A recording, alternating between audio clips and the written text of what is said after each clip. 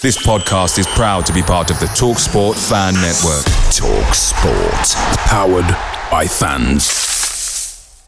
The TalkSport Fan Network is proudly supported by McDelivery, bringing you the food you love. McDelivery brings a top-tier lineup of food right to your door. No matter the result, you'll always be winning with McDelivery. Order now on the McDonald's app and you'll get rewards points delivered too. So that ordering today means some tasty rewards for tomorrow. Only via app at participating restaurants. 18 plus. Rewards registration required. Points only on menu items. Delivery fee and terms apply. See mcdonalds.com. The TalkSport Fan Network is proudly teaming up with Free for Mental Health Awareness Week this year. As football fans, we often pride ourselves on knowing everything, from which substitution can turn the game around to the quickest route home to beat the crowds. However, when it comes to discussing feelings with our friends, we might not always feel as confident. That's why we're here to equip you with the right tools so you can reach out to those who can help. If your mates are struggling, let them know that the Samaritans are free to call on 116 123. That's 116 123. They are there to listen without judgment or pressure, 24/7, 365 days of the year. Let's all take a moment to talk more than football.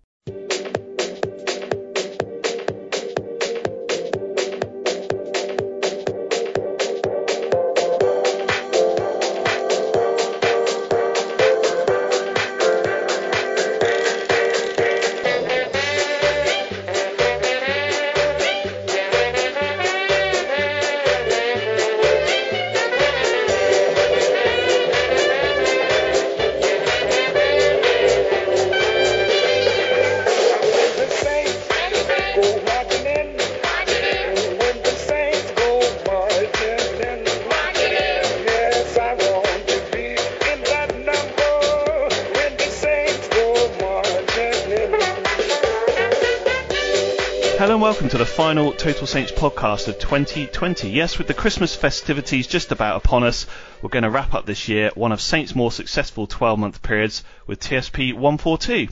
On this episode, we'll be reflecting on Saints' latest games against Arsenal and Manchester City that both brought an element of positivity and frustration. We'll also be previewing the Christmas fixtures for Ralph Hasenhüttl's side against Fulham on Boxing Day before West Ham visit St Mary's 3 days before the new year. Glenn, Steve and Dan are with me again, and before we catch up with them, in case you're wondering what that noise in the background is, it's the guys' incredible sense of anticipation over our 2020 TSP Christmas quiz, which you'll find in the middle of this pod. Anyway, Glenn, Steve, Dan, good evening to you. Evening. At time of recording, it's just 5 sleeps until Santa comes now. You excited, Dan? You can't wait. I've been put into tier 4. My Christmas is effectively over, so I mean, yeah, I can't wait. Brilliant. Bring it on. Yeah. Serves you right for living down there, doesn't it? It does. So a swift relegation for Portsmouth. Exactly. So there we go. And what have you asked for this year, Dan? Seriously, what's top of your list? I can't actually remember, to be honest. I feel like I wouldn't say I'm old. I'm only 25, but as you kind of get older, things get a bit more practical, don't they? You actually start thinking about what do I need, and we're quite organised in the household, so we sort of give everyone an idea sort of by November. So I honestly can't remember what I've asked for. 3 points on Boxing Day at Fulham. That's what I've asked for this year. I like that. That's good. I've reached that age now where I know I bought a couple of exercise tops and a pair of trainers on Black Friday, which the wife's going to wrap up and give to me, and I'm going to open with an element of surprise. That's the age I've reached, and of course I'm still going to get my 25th Lynx body wash set in a row as well, probably. What about you, Glenn? An extensive and varied list of gift requests, I imagine. Yeah, well, I've reached the age where, you want a speedboat and a girlfriend who's 21. But that's not going to happen, so I'll probably end up with another pair of slippers. So I don't know. I don't really care. I literally am only bothered about making sure my presents to other people are not dreadful. I don't really care what I get. I'm quite easygoing. Walking boots that don't leak. That'd be nice. Did you do a Secret Santa with work this year, Glenn, or not? No, I kind of banned myself from getting involved in those after a famous plastic dog poo flinging incident, which was a present I bought for someone which didn't go down too well. And she was rampaging around the pub trying to, taking it really seriously. Who on earth bought me that? And I was hiding behind several pints of beer. Yeah, so I've excused myself from Secret Santa ever since then. That makes sense. And Steve, 2020 has obviously been a tough year for all of us. Certainly in the UK, we rarely require any excuses for a drink, but I think a tipple or two definitely seems well earned this Christmas. Yeah, it's been a tough one for everybody, isn't it? And I think, I would imagine quite a lot more alcohol will be consumed Christmas Day, given the various restrictions. Pretty much nobody's going to be going anywhere, are they? So just crack them open, I reckon.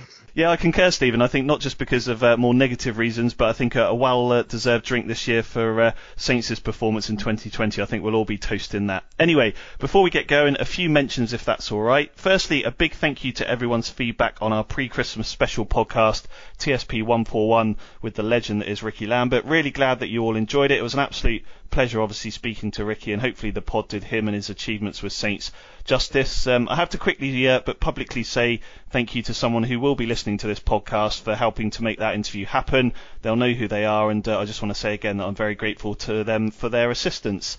Leading on from that and the listens we had, you may have seen that we passed 100,000 listens last week for the period since 1st of January. I think we're all really chuffed that we managed to do that, seeing the podcast continuing to grow. So a big thank you to all of you for keeping with us this year, encouraging TSP to continue, and for especially the support of our TSP Global patrons.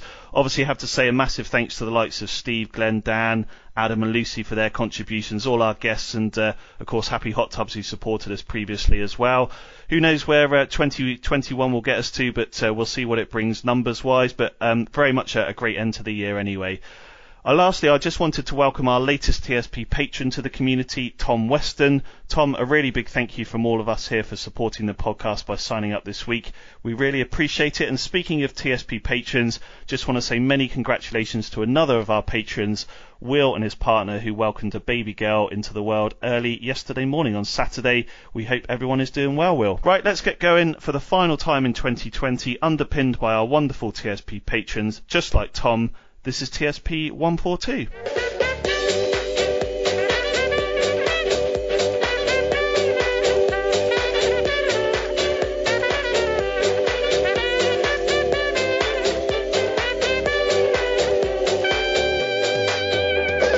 This is the Total Saints Podcast with Ben Stanfield, Steve Grant, Glenn Delacour, and The Athletic's Dan Sheldon.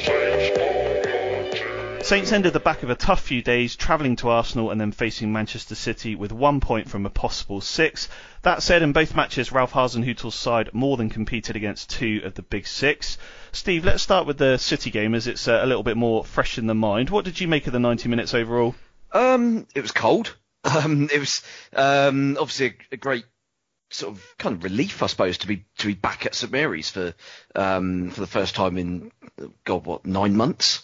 Slightly kind of odd circumstances in all the arrangements and stuff, but very well organised, I must say, by the club. They've done well to kind of get buy-in from all the people that had tickets, were lucky enough to get tickets, like myself. But in terms of the actual game, I thought we were excellent, and it was odd in that I think going into the game you might have expected a similar setup to how we played against them in the restart, when we obviously beat them 1-0, and I mean, we were kind of hanging on a little bit, but in the same manner, they didn't actually create anything, really. They had a lot of possession around the area and did square root of sod all, really. And yet today, it's kind of a sign of how confident we are in the system now, that we played our normal game. We took the game to them, first half especially. Left ourselves open a little bit on a couple of occasions, but I thought we were probably the better side in the first half, and we had a lot of kind of three-quarter chances, I would say, where maybe sort of a slightly better final ball, maybe a less heavy touch, would have turned those chances into a sort of proper full-on chance. And it was, I guess, a 1-0 defeat kind of feels like a what-if result, really, because in that first half we could have had 3 or 4 if the ball had fallen a little bit kinder. I mean, I think Ings was a little bit unlucky not to at least provoke a serious VAR review for being booted up in the air after he'd headed wide. But yeah, I mean, I don't think there'll be many complaints about the overall performance. I think certain individuals were kind of in and out of the game in certain parts of it, especially second half when. I mean, we obviously ended the game with effectively 2 children up front, which was always going to make it difficult chasing a game. And I mean, City, if they'd not kind of dicked around with it a little bit in around our area in the last 10 minutes, they could have had 2 or 3 on the counter attack. But I think a draw would have been a fair result, even with those sort of late breakaway chances. I think we did enough, especially in that first half. I mean, I kind of think it's a little bit damning with faint praise when the sort of top level opposition manager heaps praise on you after they've just beaten you, because you can be damn sure that he wouldn't have been so complimentary had we got a result out of it. But no, I think I would say overwhelmingly positive is my kind of summary take on that, to be honest. Dan, Ralph obviously spoke ahead of both games, but particularly the City game, didn't he, saying that the team wanted to show how far they'd come and how much they'd developed. Then afterwards he said, quote, "To be honest, we played a much better game than last season when we won 1-0, which Steve just mentioned there." So would you agree with that? Absolutely. If you cast your mind back to that, when they beat them 1-0, it was very much a kind of, almost a smash and grab, really. It was that goal from Che Adams, which no one saw coming, really, that did the job, and Saints sat back in that game. But like Steve said, they went toe to toe with Man City on Saturday, and City obviously had the chances at the end, so that game could easily have ended 3-0, 4-0, but then it easily could have been 1-1, 2-1 Saints. I mean, it was just one of those. I mean, Saints did everything but score, really. There just wasn't that kind of, like Steve said, that final pass that was going into the right place. Obviously losing Danny Ings early in the first half, not long before half time, sort of threw a spanner into the works. Che Adams, I can remember him getting near the back post and having probably, I don't know, maybe their best chance of the game, and even that wasn't exactly a standout chance in itself. So there just wasn't enough kind of, Walcott made a couple of good passes in the second half that just didn't go to the player that it had hoped, or, a City player got his head in the way or anything like that. So I think there were so many positives to take from that City game. The way they just took it to City really impressed me. City didn't look entirely comfortable throughout the whole game. Of course, they've got players of like absolute individual quality, De Bruyne, Sterling, and it was those two that combined to link up the score. And even that goal was just a lapse of concentration from Southampton. It happened once and they got punished for it. And, that's the difference between a team that's won the Premier League and a team that is trying to push up the table as much as possible. Glenn, as Dan mentions there, it's kind of a funny old game, isn't it, football, as they say, because you look at the stats from July's game compared to yesterday. Obviously, we won in July 1-0, we lost yesterday 1-0, but in July we had 26% possession, yesterday we had 48% possession, and in July City had 26 shots, and yesterday they had 11 shots. So, it's as I say, it's interesting sometimes when you look at the stats behind it. But I suppose, as Dan mentioned, definitely signs of being much more competitive against a club with obviously far more resources financially. Just maybe that lack of sort of cutting edge up front, particularly obviously once Danny Ings went off. Yeah, definitely. I mean, I don't think we had particularly, we didn't have much of a cutting edge against City. We also didn't have much of a cutting edge against Arsenal in midweek either. That's something that's maybe a little bit of a worry at the moment. We need to sort of get that back into our game. But the stats thing is interesting, I guess, but there is only one stat that matters, as you know. I mean, I've just watched Leeds against Man United, and the stats of that are off the scale. Everyone's saying, "Oh, Leeds were great." Leeds got buried, absolutely buried. So it how much possession you have, doesn't matter that much. I'm sure Ralph would have rather won the game. He's he's saying we played well, and we did, but at the end of the day we lost. And like I say, I think he would have preferred a scruffy win. But we did play well, and we go out against the big six now, and we can give anybody a game. We can give anybody a game. We don't just turn up and lose, which is what we did 3 or 4 years ago. So we are making progress. That's undeniable, and that is what you've got to remember. You can look at these last 2 games and say, okay, we've only got 1 point from 2 games. But, a few years ago, we'd have got 0 and we'd have lost both games 3-0, and it wouldn't have even been worth talking about the game for longer than a couple of minutes. Now we have lots of things to talk about, and we're looking better all the time. And you look at the league table, we've dropped a couple of places, but where are we? 6th? after today's games, which is still, excellent. And as the only games we've lost this season, we lost to Palace, which is a bad one. But other than that, it's Man United, Spurs and Man City. As long as we can keep that sort of thing going, then that's fine.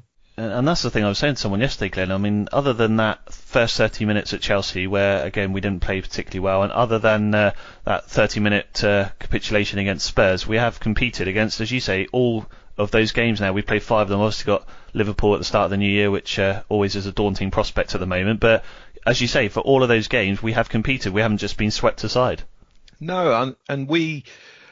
If the big clubs have players who don't fancy it, for whatever reason, who are not prepared to put in 100% effort, we are the sort of team that will find them out, because we do work hard, we do press them all over the pitch. I mean, a little thing I was impressed with yesterday is the fact that we played pretty well in the second half.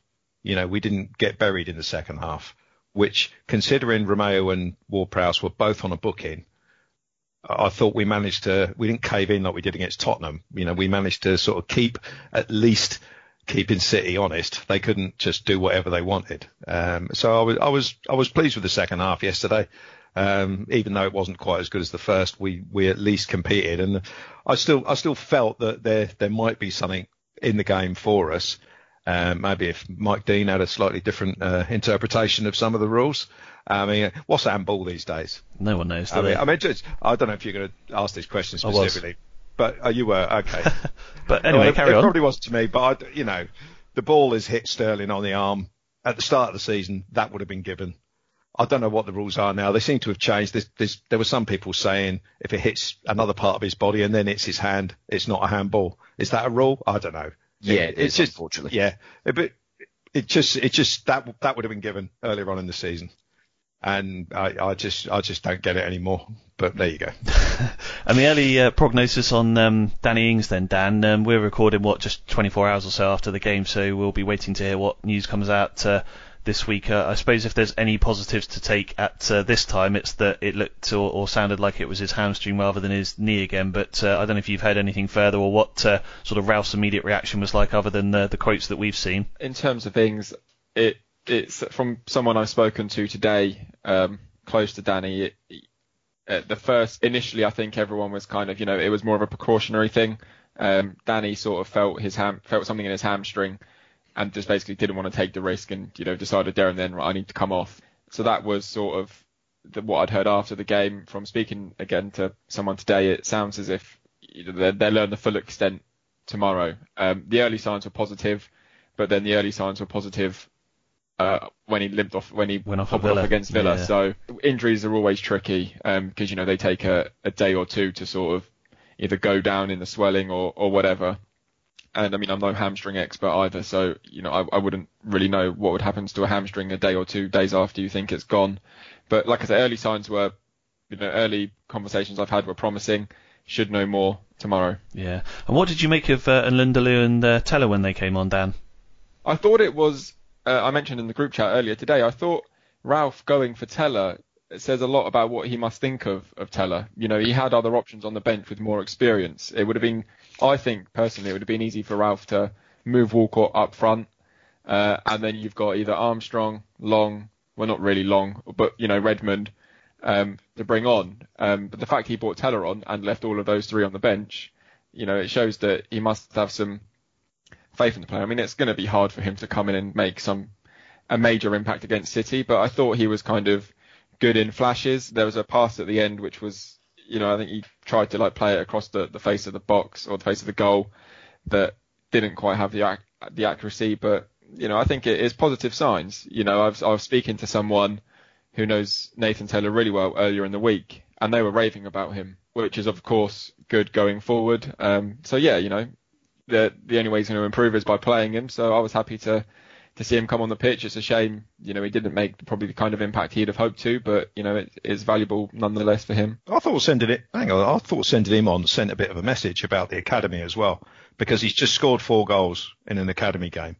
So it's quite a good message to send that, if you do well for this team, you will not only be on the bench, you've got a very good chance of getting on the pitch. And I think that was important. And it probably says more that Ralph wasn't particularly confident in some of the others we were 1-0 down at that stage, remember? So we needed a goal. We didn't just, I dare say if it had been 0-0, then you would have probably seen Shane Long come on to run about and to do, well, that's all he does, but just to run about. But, because we needed a goal, he probably looked at the bench and thought, Teller's got 4 goals last week. Why not shove him on? And just on the City sort of penalty incident, Steve, then Gleb mentioned them earlier. There was obviously the one where sort of Diaz kicked in inverted commas Danny Ings. There was obviously then the handball as well. What was your sort of general view? I mean, you were obviously there when you were sort of watching it real time. Sure, you've seen the replays, but after the game and things like that. Again, we know it's always hard to get decisions against the big clubs, but did you feel either of them could have been given, or were they 50-50s really? The one in the first half I thought was a stronger claim, because Diaz doesn't know that Ings is there. He's basically just aimlessly swinging his boot to try and clear the ball. He misses the ball. He doesn't get anywhere near the ball. Ings gets in behind him, and the fact that he's swinging his boot like that is what causes Ings to head it like 3 yards wide. So for me, that's quite a strong claim. And Mike Dean just had not even the remotest of interest. There wasn't even the sort of flailing of his arms to sort of signal no penalty, which there was for the handball shout in the second half. I mean, I've not seen a replay of the handball. So bear in mind that I was down the other end of the ground, so probably not the best view. But from how it's been described, if it hits part of Sterling's body and ricochets onto his arm, that's not a penalty.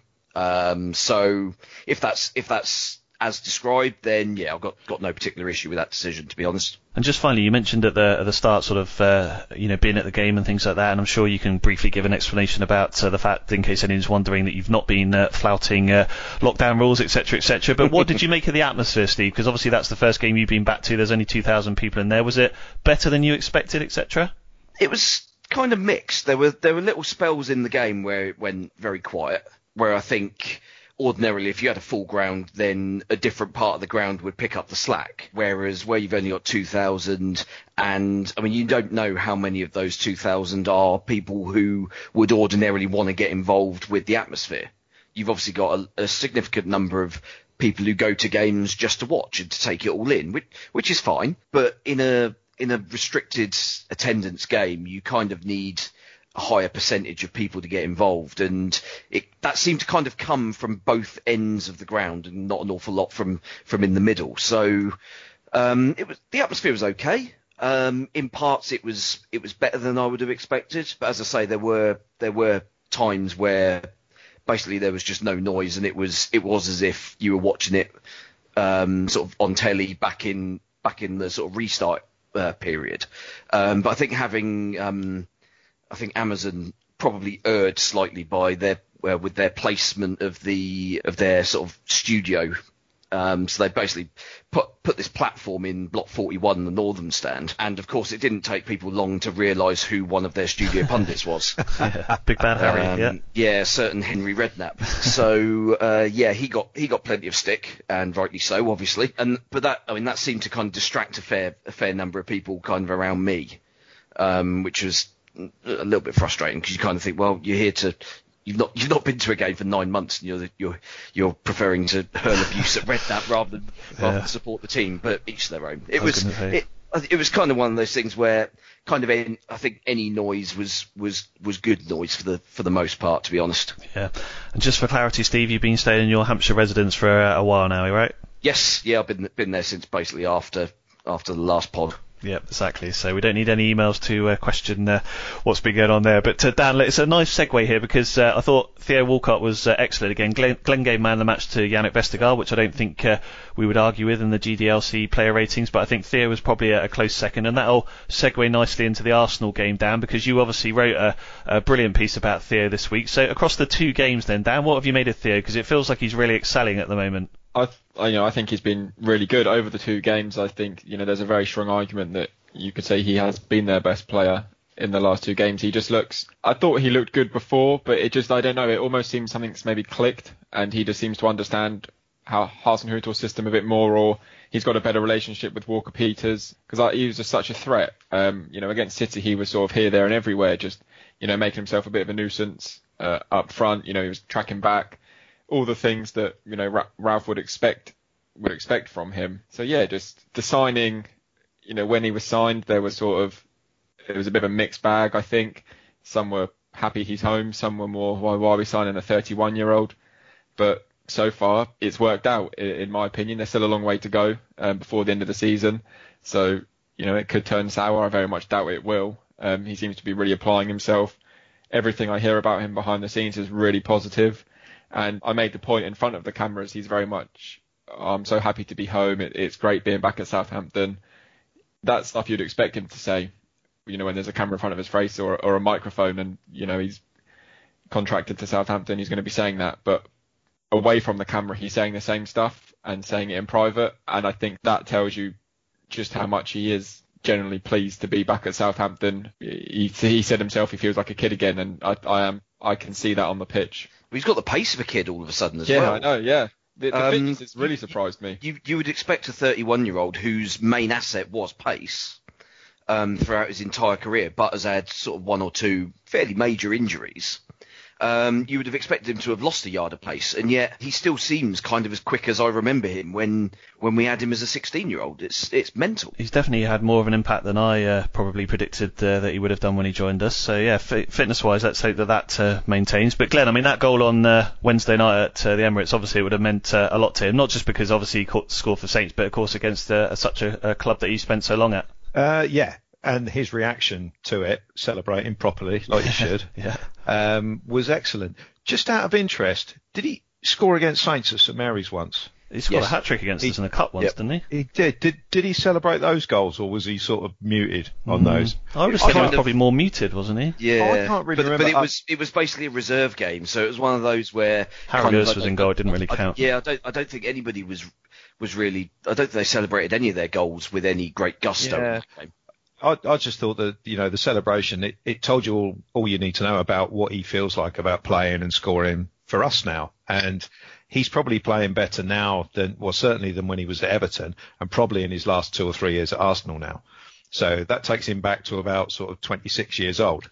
So to be playing better at 31 than you were when you were 26, there's probably not that many forward players of his type, as Steve said, who rely a lot on their pace, who can manage to pull that off. He's been excellent the last 2 games. I thought we lost something in the Arsenal game when he went off, because he'd scored the goal. He'd been responsible for their guy getting sent off. I understand why he was taken off, because they probably still got a little bit of an eye on how much he plays. But I think we lost something when he went off, and he's turned into a very, very important player. And when we've got Danny Ings presumably will be out for the one or not, if not both of the forthcoming games.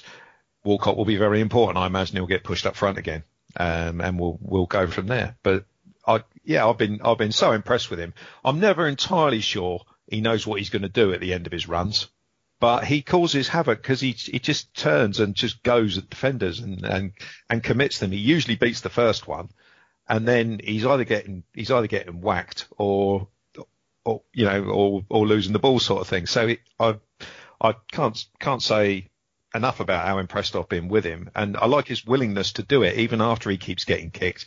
He just gets up and he gets on with it, and yeah, he's been superb. Yeah. And Steve, just to finish on that Arsenal game then, I mean, look, we got 24 points from 14 games. I don't think we need to start having a complete meltdown here, but I know Dan rightly so sort of said before that we'd be disappointed if we couldn't go up there, and when you look at them having lost to Everton, you know, it did feel a little bit deflating afterwards, didn't it? You know, particularly with the red card as well, that it was maybe an opportunity missed. It just felt like the second half, maybe tiredness, as Glenn says, was something that kicked in, but Saints were just a little bit passive and never really looked like winning the game. No, I think we were good kind of up until we scored, really, and then I don't know whether that's kind of a new attitude, that we actually thought that we were just having taken the lead against this Arsenal team. We just thought, well, that's game over. Then we can kind of switch off, and that's job done. Which is kind of a good and a bad thing. It's good that we've kind of got the attitude that we feel as if we're comfortable against supposedly top teams. Although, I mean, let's be blunt about it. Arsenal are garbage at the moment. Yeah. And I mean, their results either side of that game show how disappointed we should be that we only drew. And to be honest, we didn't play well. It was a bad performance from us for the majority of the game. But there isn't a team in the league that doesn't have a bad performance or a bad half or things like that. I mean, Liverpool have been spanked 7-2 this season by Villa. Even a side like that, who now look like they've rediscovered what they were taking last year. And I mean, they took an absolute pounding in that game, and yet they're allowed that one blip, and they're now back on it and 5 points clear already. And it's like, well, I mean, that's that issue sorted, isn't it? Because I don't see anybody else getting anywhere near them. I mean, Spurs' title challenge basically disappears at the mere mention of a title challenge. Exactly. Yeah, the pressure's on. And yeah, I mean, there's nobody else. City aren't going to get close. I mean, as much as they were improved from when we played them in the summer, defensively we created chances against them. Other teams will create chances against them, and they will still struggle against teams that play defensively. So, but yeah, I mean, as I say, one bad game, I'm not overly concerned. We're in a good position. Yeah. Just briefly on Spurs, if you've not had a chance to watch it, anyone that's listening to this, there's a great clip of Tim Sherwood commentating right at the end of the Liverpool versus Spurs game, where he's talking about Spurs dominance and defending corners just as Liverpool go and bang the winner in. Yeah, exactly. So yeah, dig it out. It'll be somewhere on Twitter or Facebook or something. Give it a watch. It's a good laugh. Just finally then, Dan, yeah, as Steve mentioned, post City, that's only 2 defeats in 12 for Saints now. We're 6 unbeaten on the road. So I think important through all of this, whilst it's felt like a bit of a disappointing week, there needs to be a real sense of realism, and we are ending the year and certainly this season very positively. Yeah, it's been a fantastic calendar year, and to just touch back on the Arsenal game, Ralph made the point afterwards about they're still 10 points clear of Arsenal. Now, no matter how bad Arsenal have been this year, I think that speaks volumes. That is phenomenal. You can go to Arsenal, draw and still be 10 points clear. I thought they should have gone on to win that game, especially after the red card. But when Ralph put it into perspective afterwards, you kind of think, well, fair enough. It's a fantastic start. There's so much. There's just so many positives. We've said it all before, haven't we? What kind of year they've had, and they're bound to take that momentum into next year. Okay, their fixtures are probably a little bit tricky to start with, but they've shown over the last 2 games that they can go toe to toe with the better side. So, I'm fairly optimistic.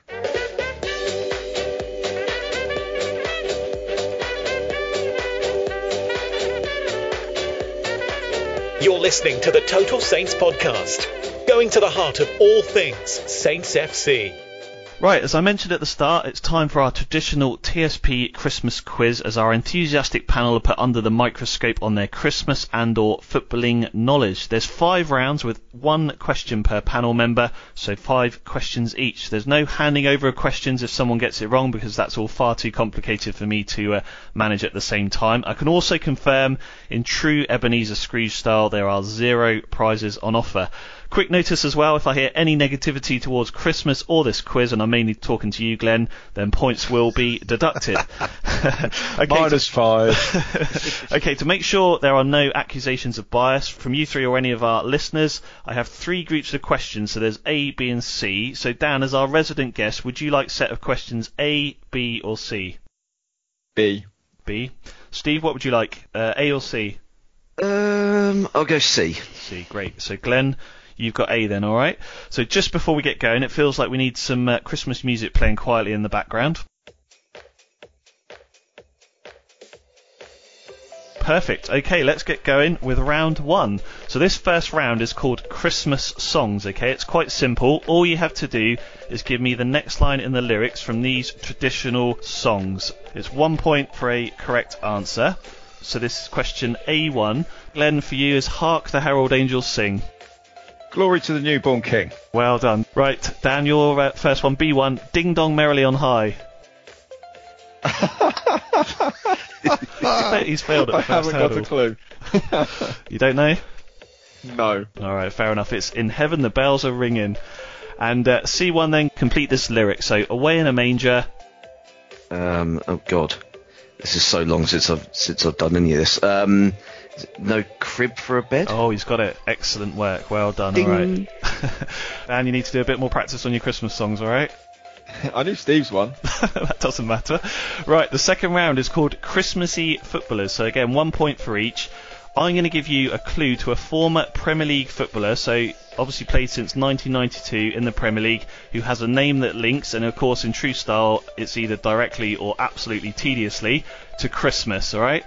Glenn, so starting with you. Yeah, go on then.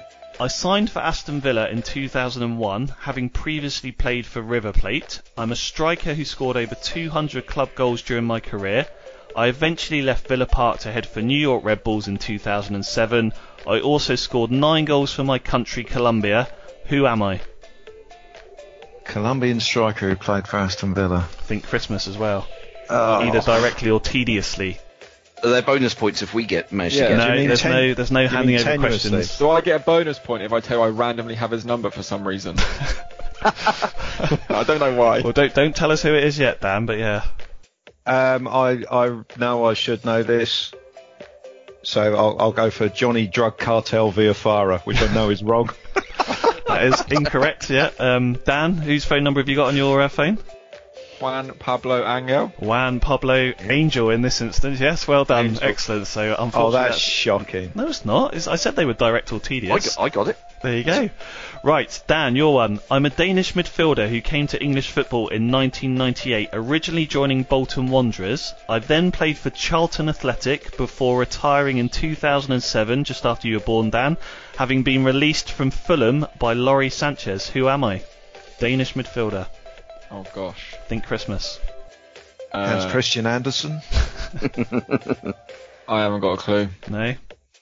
I know it. Go on then, Steve. It's Klaus Jensen. It is Klaus Jensen. You don't get a point, but well done. Yep, Klaus Jensen. So excellent. All right, and the last one then, Steve, for you. I was born in Leeds in 1974 and started my career at Ellen Road. I'm probably best known for my time at Coventry City, where I scored 31 goals in 133 games. One of my most well-known goals was against Saints on New Year's Day in 1996. It was a goal of the month contender, which saw me dribble the ball from just inside the Saints half, beating several players prior to shooting past Dave Besant. Who am I? Oh God. Think direct or tedious? I have no recollection of that goal. I watched it on YouTube. It's a bit like the Kinkladze one. He takes on about half our team twice. Oh God. Who started? Where was he from? Started at Leeds and went to Coventry. He was started at Leeds, but made probably the most appearances that he made in his career at Coventry City. Yep. You'll know it when I say it. I don't want to bug you, Steve, but I know it. I certainly can't think of anybody who's vaguely, even tenuously Christmas related. No, fair enough. Go on in, Glenn. I'll pass. Noel Whelan. Yeah, Noel Whelan. Well done. Excellent. Right, that concludes that very successful round. Good. So the scores currently are Glenn with 1, Steve with 1, and Dan with none. So, right, let's move on to the third round. This round is called Christmas Turkeys. Now, as we all know, it's not great being a turkey at Christmas time. But what's worse than being a turkey at Christmas? Being a Pompey fan all year round, of course. So with that in mind, all the questions in the Christmas Turkeys round relate to our friends at the other end of the M27. This time it's multiple choice with 1 point if you choose the right answer. So Glenn, starting with you. Saints won 4-0 at Fratton Park in September last year. There's a very enjoyable video from the home end which includes a Pompey fan comically shouting at one of his own employees just after Nathan Redmond has smashed in our 4th goal. But which member of staff was the target of that Pompey fan's, let's call it, emotion? Now, I'm not going to do any swearing because, of course, this is a family pod. So does that Pompey fan shout, Glenn, A, F-U-C-K sake Brown? Does he shout B, F-U-C-K sake Downing? Or does he shout C, F-U-C-K sake Jacket? It's Downing. It is Downing. Well done, Glenn. Excellent. All right, that's another point to you. Right, Dan. Under Avram Grant, Pompey were relegated from the Premier League in 2010. Before I get to the question, here's a good stat for you. After losing to Birmingham City in the second game of the season, Pompey went bottom of the Premier League. They stayed in that exact position for the next 36 weeks, but that's not the question. Anyway, how many points did they end up with, if you can call it that, after 38 games, Dan? Was it A, 12 points, B, 16, or C, 19? God, I'm going to guess. I don't think it would have been 12, because I think that's one more than Derby achieved. Right. Can I'll just, maybe this helps. Did they get a minus 10? Minus 9. Ah. I'm going to guess C. 19, yeah. Well done, Dan. That's right. That was a good guess. Right. Excellent. Excellent. Well done. Right. Section C3 for you then, Steve. On the 18th of December 2011, Nigel Adkins took his promotion-winning Saints side to Fratton Park for a championship fixture. And again, I know what you're thinking. Yes, Pompey did indeed get relegated again that season, but that's not the question either. The question is, Southampton's goal machine, Ricky Lambert, headed Saints into a 1-0 lead that afternoon, but at which time in the match did Ricky score? Was it A, 53 minutes, B, 63 minutes, or C, 73 minutes? Ooh. I don't think it was as late as 73. A or B. I'm going to go for 63 minutes. 63 minutes is right, Steve. Well done. Excellent. All right, that completes the third round. Right, we're nearly there. 2 more rounds to go. So the fourth round is, do you know your reindeer names? Okay, so it's 1 point for each. No, that's the answer. So this is back to the proper Christmas stuff, all right? So including Rudolph, there are 9 reindeer who pull Santa's sleigh. I'm going to go around all 3 of you 2 times, and all you have to do is give me the name of a reindeer that hasn't been mentioned already by one of your fellow competitors. And obviously I don't want any Googling on this. So as I say, there's 1 point for each, so a maximum of 2 points on offer here. So other than Rudolph, Glenn, can you name me another reindeer? Dasher. Dasher is right. Excellent. Dan, what about you? This is a good round. Thanks. I binged watched the Christmas Chronicles 1 and 2 on Netflix, and they happen to have reindeers. I'm going to go Prancer. Prancer. And you're going to tell me it's right. Yeah, that's absolutely right. Well done. Right, Steve. You can't have Dasher and Prancer, but can you name any of the other 6 reindeer? Blitzen. Blitzen is right. Well done. Right, Glenn, we're coming back to you. Oh, crap. There's 5 left, I beg your pardon. Dancer. Dancer is right. He knows his reindeer. Excellent. Come on then, Dan. If you've been watching this, should be easy. Vixen. Vixen is right. Well done. Right, Steve. There's 3 to choose from. Bashful. Dopey. Grumpy. Donna. Donna is right. Well done. That's a strong round, guys. You knew your reindeer there, so brilliant. All right. Right, the 5th and final round, and let's have a quick look at the scores. So at the moment, Steve and Glenn are tied on 4, and due to his superior reindeer knowledge, Dan has pulled himself back into it. So you're on 3 points, Dan. So there's 1 point for a right answer in this round, so we've got everything on the block, and I haven't got any sudden death, so if it's a draw, it's a draw. Right, so this round is called Christmas Football, okay? So Glenn, starting with you, the question is, where are FC Santa Claus based? And again, it's multiple choice, so is it A, Lapland, B, Norway, or C, Denmark? Well, the obvious answer is Lapland. FC Santa Claus. If I say something else and it is Lapland, I'll never forgive myself. So I'm going to go for Lapland. Well done, that's the right answer. So yes, you're right. They play in Rovaniemi in Finland, which is part of Lapland, of course. In 2019, they were relegated from Northern Finland's 4th division, and in 1997 they played Crystal Palace in a friendly. I managed to find out on Wikipedia. Although unlike Liverpool against Crystal Palace, Palace managed to win that one 5-0. Right, Dan, moving on to you. Unfortunately, you can't win now, Dan, but let's keep the Christmas spirit going. When was the last Christmas Day game held in England? Was it A, 1933, B, 1959, or C, 1973, Dan? Pure guesswork. A. A, 1933? Yeah, unfortunately, it's B, 1959. So on that day, Coventry beat Wrexham 5-3 in the 3rd division, while Blackburn beat Blackpool 1-0 in the 1st division. Sorry. Right, the last question of the quiz then, Steve. You need this to join forces with Glenn there and become both dual winners. But which of these Sky Sport pundits was born on Christmas Day? Is it A, Jeff Stelling, B, Chris Kamara, or C, Jim White? Ooh. I was hoping you. On the internet you type Christmas. Well, I was hoping you were kind of going to extend the pundit thing to be slightly tenuous, because I know Niall Quinn was born on Christmas Day. Oh, there you go. I thought all these questions were tenuous, to be honest with you. But, well, yeah. Niall Quinn isn't a pundit. Well, he is a footballer, though. But yeah, debatable. Oh God. So it's A, Jeff Stelling, B, Chris Kamara, or C, Jim White. One of them was born on Christmas Day. Stelling. Stelling is incorrect. It was Chris Kamara, unfortunately. So I can feel Glenn Delacour doing a little fist pump down there. Right. So yep. Glenn has got 5 points, Steve has got 4, and Dan has got 3. So well done, Glenn, you're our winner. That's never in doubt, really, was it? There we go. Well, that concludes our TSP 2020 Christmas quiz. Well done, guys, and who knows if it will be back again next year. We'll have to wait and see.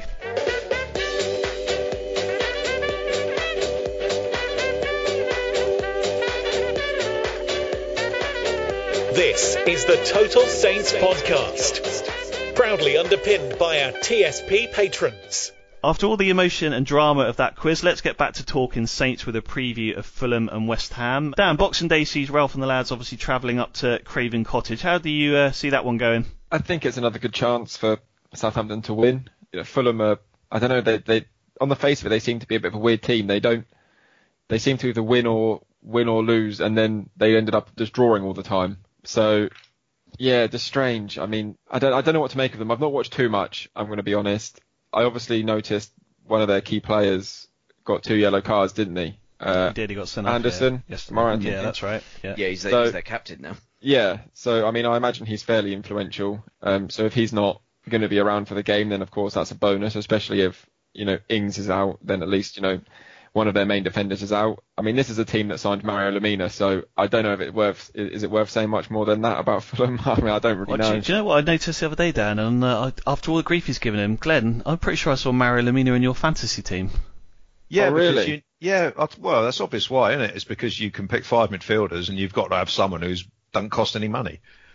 So I just picked him because he was the cheapest midfielder on the in the game. Yeah. So that's to be fair, I mean, that's why he's there. I've got rid of him now because I found a cheaper one. Oh, fair enough. I mean, to be fair, I know he can't obviously play against us, but despite all the grief we've given him, I actually thought he played pretty well at Newcastle. Yeah, but it's against Newcastle, isn't it?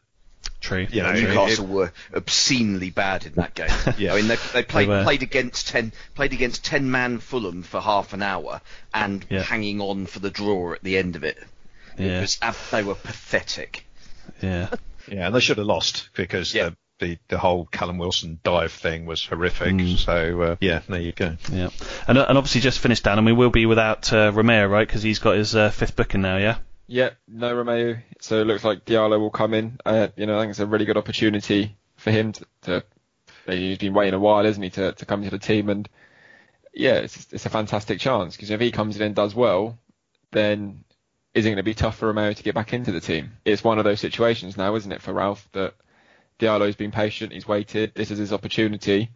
If he takes it, then what do you do going forward? Do you then drop Diallo back down to the bench and bring Romeo back in? I personally would, because I really like Romeo. I think he's just been so good this season. Nice dilemma to have, though, isn't it? Exactly, and that's the thing. And it's also a relatively kind opponent for him to get his his first start, isn't it? Yeah.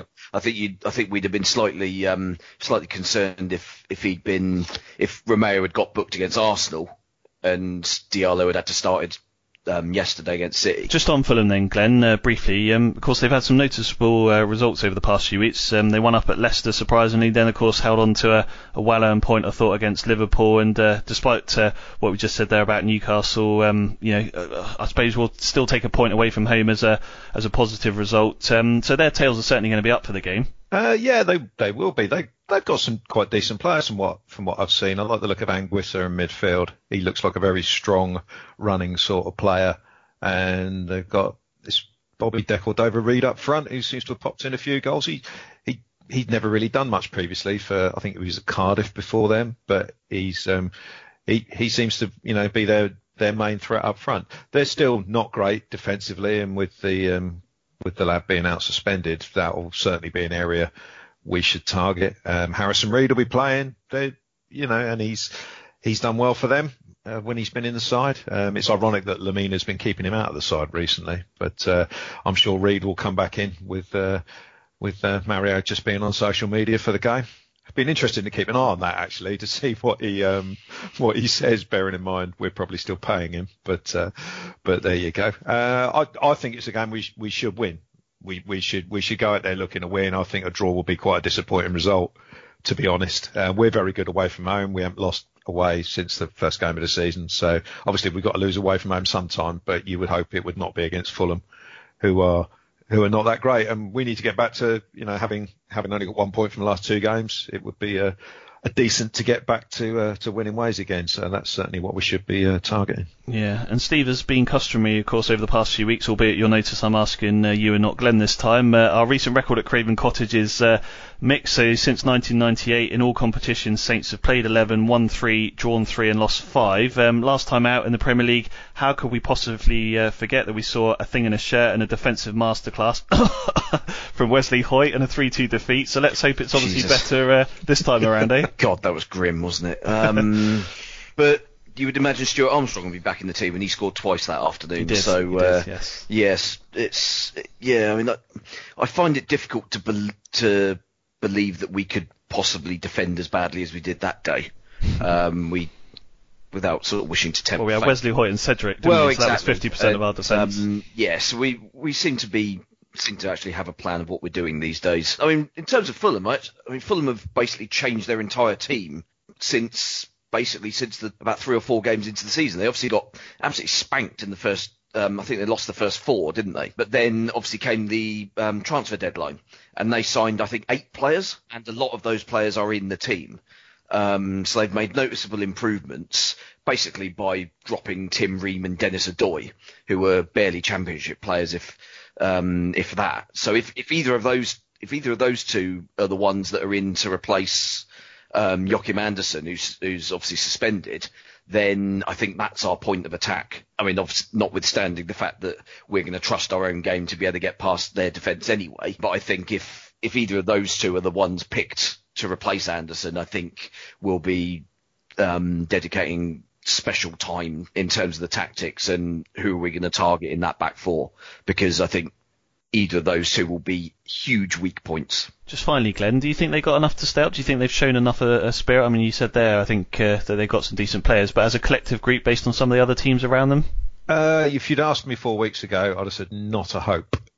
But they've given themselves a chance. They'd be interesting to see how West Brom do down there. I know you didn't ask me about West Brom, but Fulham's, with Allardyce taking over there, but Fulham's fate is very much going to be based on finding 3 teams worse than them. So Brighton seem to be giving them a helping hand at the moment. Yeah. No, I thought Brighton were playing legendary football. That's the narrative, and Potter's doing a great job. But yeah, I mean, Brighton are going to struggle. Obviously, Sheffield United are going to be struggling. West Brom, so they've only got to finish ahead of those 3. They've got a chance if they need Mitrovic to start scoring some goals, because he's you always need a striker who's going to stick in sort of 10-ish goals, and then you've got a chance. We talk about Brighton being a relegation struggler and Sheffield United. They haven't got any strikers, neither of those clubs. So if you can get some goals in your team, then you've got a chance. So I think Lookman's the main man going forward for them at the moment. Yeah, they got some tricky. Good. They got some tricky players, and De Cordova-Reid, as we said earlier. If Mitrovic chips in with a few, Lookman carries on the way he is, then they may have a chance. But as Steve says, once you drill below the first 11 and get into their squad players, they're pretty ropey. So a lot will depend on, if they can steer clear of suspensions and injuries, they might have a chance. But I still wouldn't be putting any money on it, put it that way. No. All right, well, let's do some predictions on that game just before we wrap up with the West Ham game.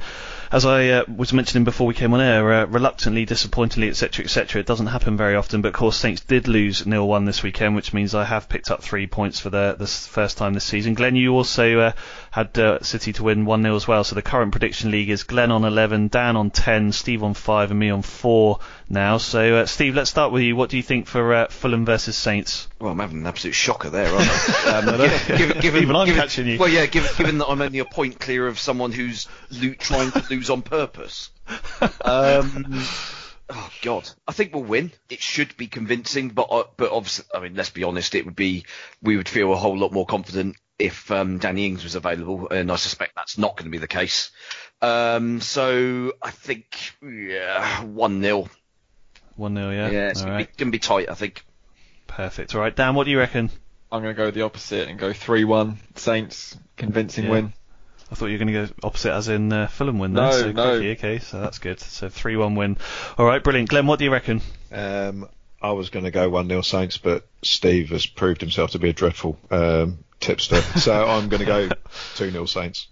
2-0 Saints, yeah, brilliant. All right, Saints really need a win, don't they? So I don't feel like I can curse them, even though I do think that they are going to win. So I've got to stick with Fulham to win 1-0, obviously. Right, to wrap up 2020 then, Saints will face David Moyes' West Ham United at St Mary's on a couple of days before the end of the year. Steve, with 6 defeats in our last 7 against West Ham, including 5 in a row now, home and away, it feels like we owe them one. It does, but it also feels as if Moyes kind of has our number as well. Yeah, and West Ham as a club, I guess, when you look at that record. I think a lot boils down to whether Antonio's fit, as to whether West Ham are able to play the way that they know can beat us, because Antonio just causes us chaos every single time. We do not have...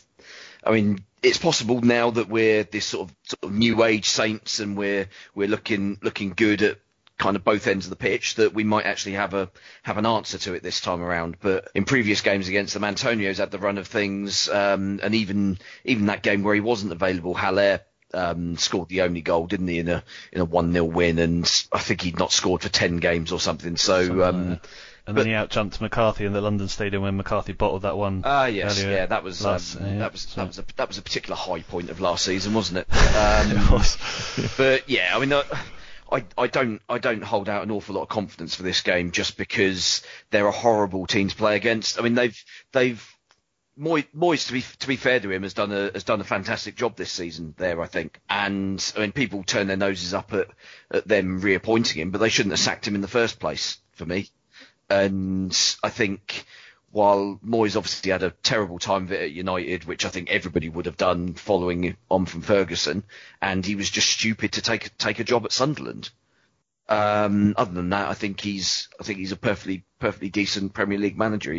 I certainly wouldn't put him in with the sort of dinosaur category of Pulis, Hughes, Redknapp, Pardew, and all those sorts. He's far better than those, and the results he's now getting with that West Ham team prove it. And they've got a system that's structured, and I think, I mean, by the sound of it, it just sounds as if the board are actually letting him manage the team rather than creating an absolute circus of that football club. Dan, you'll have seen most of those last 5 defeats. It's felt to me like, as Stephen mentioned there, whoever's been Hammer's manager during that time has kind of known that sort of power and direct football will be too much for us, that sort of physical battle. How does Saints better overcome that this time around? Well, they're going to do what they do every week, and that's just play their own way. Ralph continually says that they don't adapt their game to other teams. They're just going to go out and play exactly how they play week in, week out. So I don't think there is too much more. You just hope that they're a bit better at the back than they have been in the past against West Ham. I think Antonio was out for the last game, wasn't he? Against Palace, if I remember rightly. I'm not sure if he's injured or what, but that would be probably injured. He's had plenty of them. But if he is missing, then of course that is a bonus. But I do think Southampton have improved defensively since the last time they played, as Steve mentioned as well.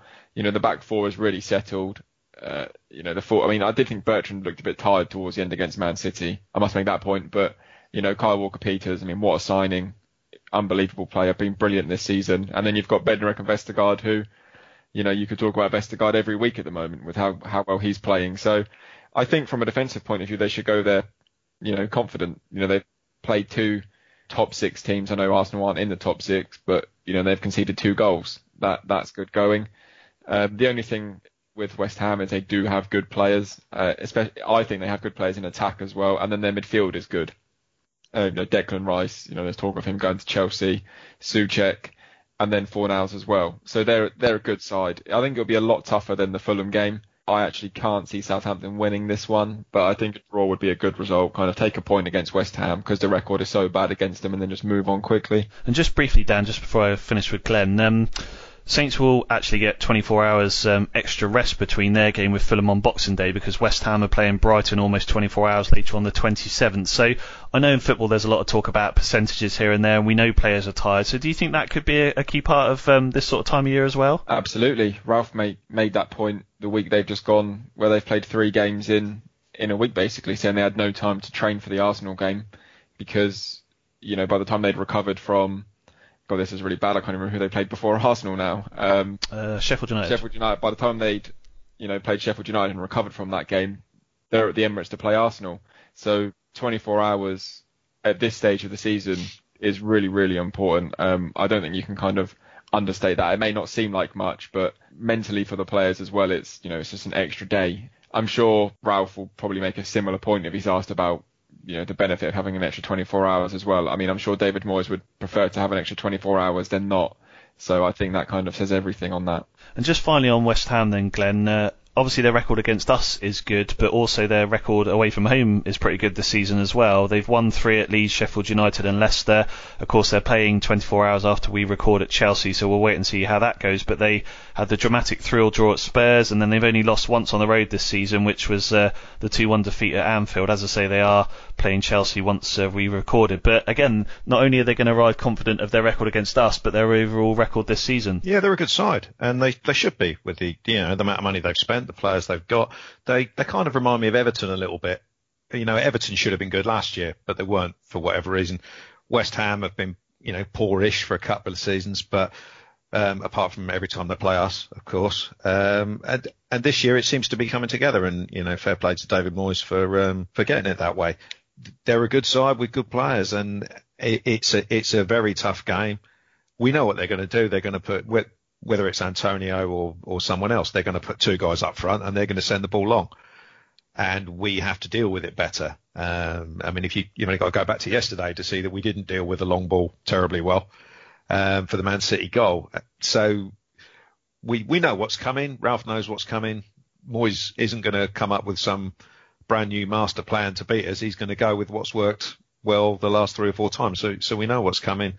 I think we'll do a bit better this time, because I just think we've got more about us this year than previously. So yeah, I'm looking forward to the game. I hope I get a ticket, because Christmas is crap. If I don't get a ticket for the 3rd game running, I'm going to kick off. Yeah. Fair enough. Well, I'll tell you what, let's try and make you happier then, Glenn, because you can start with the predictions for this time around then. So Saints versus West Ham, what do you reckon? I'm going to go for a 2-1 win. 2-1 win, alright. I'm going to come in there because I always go last, don't I? So I'm going to have a change of scenery this time. I'm going to go for West Ham to win 2-1, so the same cumulative score, but there we go. Anyway, Steve, what do you reckon? Horrible, horrendous 1-0 defeat. I know, we've seen them many a time, haven't we? Come on then, Dan, bring us home in glory. The last prediction of 2020. A tedious 1-1 draw to see out the year. Tedious 1-1 draw. Happy Christmas, boys. Oh dear. All right, well, just before we finish up then... The tedious 1-1 draw being the positive result that out of all of those then. Yeah, true. Yeah, I was going to say, yeah, exactly, we'll take that. Just before we finish up then, overall, thoughts on Saints Street 2020, Steve? Very good. I think we kind of lost our way a little bit in just before lockdown. Maybe kind of got a little bit ahead of ourselves, thinking that, well, we've sorted out safety now, so these games against the lesser teams we don't need to worry too much about. And then we proceeded to obviously lose at home to Burnley and Newcastle and get spanked away at West Ham, and it was all looking a little bit ropey at that point, but came back from lockdown as comfortably the fittest team in the league, and that was basically the turning point. Since then we've been superb. I'm sure, I assume that stat that Liverpool and Man City being the only 2 teams to have won more games this year is still holds. So yeah, you just look at that data, and it tells its own story for me. Football is a game of up and downs, Glenn. We all know that. So important that I think all of us try and reflect back on this year and hope that we've made the most of it. I think it's like a lot of things, isn't it? It sinks in maybe after the time. You don't enjoy it when you should do. For example, where we are in the league now. But definitely been a year of progression for Saints, both on and off the pitch. Yeah, definitely. You've only got to, just take a snapshot of where we were a year ago, as people on TV never fail to remind us of. We're a million times better all over the park. Individual players. You could, everyone knows who they are. Romeo, Adams, Walker-Peters, Vestergaard, they're all so much more improved than levels that we previously thought they were capable of. And everything is moving in the right direction, and you can't complain at all. And it's important to remember that when, we just got beat by Man City. We didn't beat Arsenal. We're talking about elite level clubs here. We're not there yet. We're not going to challenge these boys on a regular basis. So you have to keep a sense of perspective about who we are, where we're from, I think it's important to stay humble. Otherwise, you end up like a Liverpool fan, don't you? And no one wants to be like that. So, yeah, remember where we're from and be quite happy with the direction we're going, because it is good at the moment. And Dan, finally then, I'm sure we'll talk about it a lot more in January, and the transfer window will be open. It'll be a start of a new year and all those sort of things. But yeah, looking ahead to 2021, more of the same, really. Yeah, absolutely. Get a new fullback in next month and look to kick on again. Like I said, there's going to be some tough games at the start of January, but the way they're playing, the way they've played over the calendar year has just been phenomenal. But to kind of, I can't really add too much more than what Steve and Glenn have already said. And I think with Ralph there, he tends to use a phrase, I may misquote him, so, hopefully no one comes to sue me or anything like that. But, it's a positive one. And he says there's no success older than yesterday's, or something along those lines. And, with that kind of attitude and with him there, I think 2021 looks to hopefully be another good year for the club.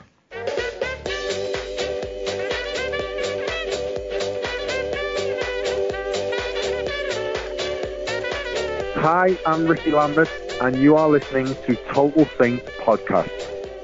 Well, a big thank you for listening to TSP 142 and for all your listens throughout 2020. As I said earlier, it's been a great 12 months for Saints on the pitch, and we've really enjoyed sharing those moments with you. Thanks to Steve, Glenn and Dan for their efforts so far this season, to Alex for all of his editing since the summer.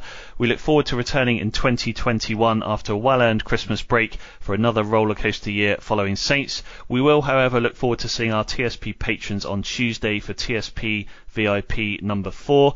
In the meantime, alongside wishing the chaps a very Merry Christmas and New Year, the four of us would obviously like to wish all of you the same. So a very Merry Christmas and New Year to you and your families. Here's to a happier and healthier 2021. See you in the new year. Keep marching in. 'Cause we all need these colours. We all believe these colours. When our hearts are on the line, we cry tears of red and white. When I need a present, I go down to Chapel End, and we sing these colours till the